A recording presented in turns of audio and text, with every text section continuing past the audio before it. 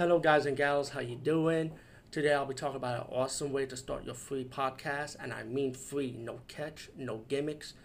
It's totally free, easy to edit, easy to record, and easy to promote and monetize your podcast.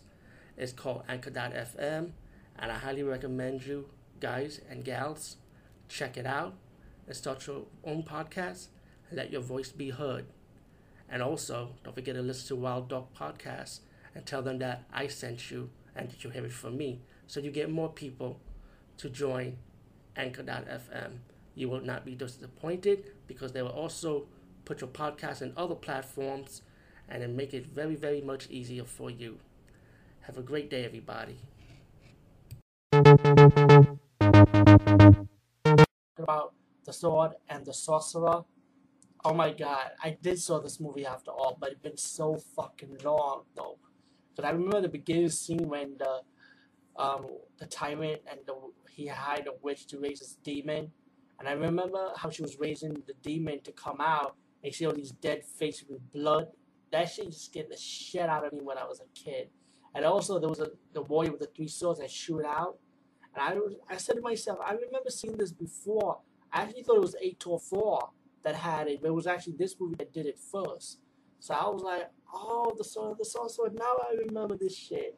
And yo, the action, the sense of humor, the soundtrack, yeah, it was really good, and the movie was fun. This was a fun fantasy movie, you know. And I'm gonna make it a little controversial. You know, I always get controversial with these movie reviews once in a while, but I gotta say something at the end of this. I don't know. A lot of Conan fans might hate on me on this one, but I think the ending sword fight scenes was way, way better than the Conan sword fighting scenes at the end, in my opinion. I know a lot of people get pissed off, but it's my views, alright? But the movie starts out with this tyrant. He hired a witch to raise the demon to help him take over a kingdom that he cannot defeat. So he used this demon warlock, to help him defeat the kingdom and to gain control of the kingdom. When he was about to gain control of the kingdom, the tyrant, played by Richard Lynch, by the way, rest in peace, the legendary icon, pulled the knife and destroyed the warlock, like stabbed him, and the warlock just fell off to his own death.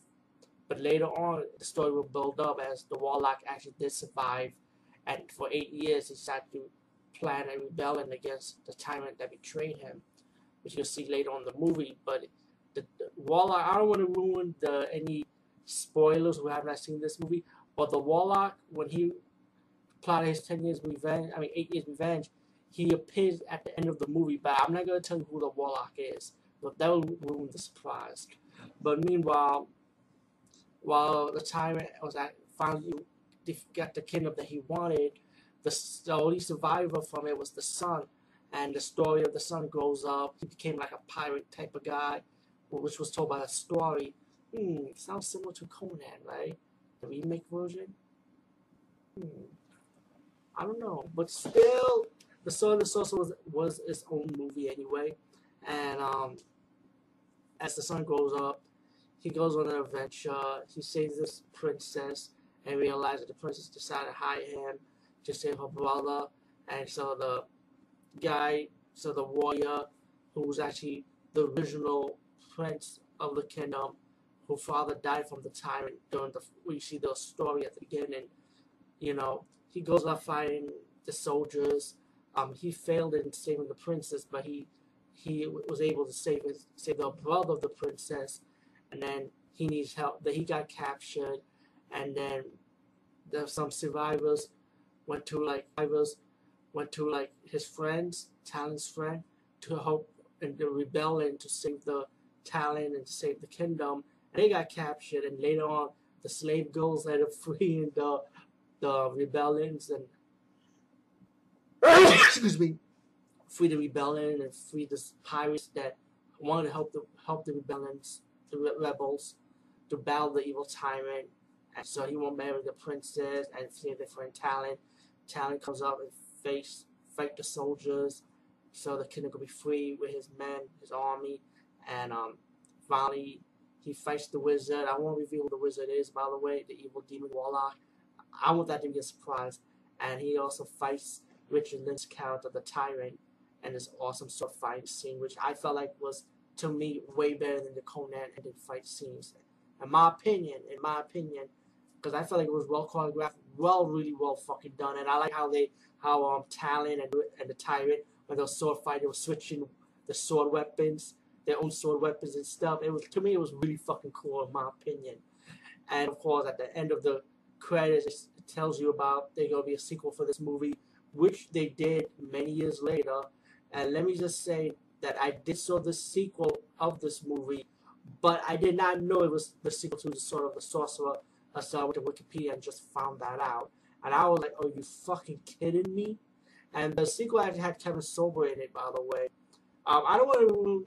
I don't really want to talk about it because I saw this movie long ago anyway, and let me just say it is fucking horrible. The sequel to this movie is fucking horrible. The CGI was just plain stupid.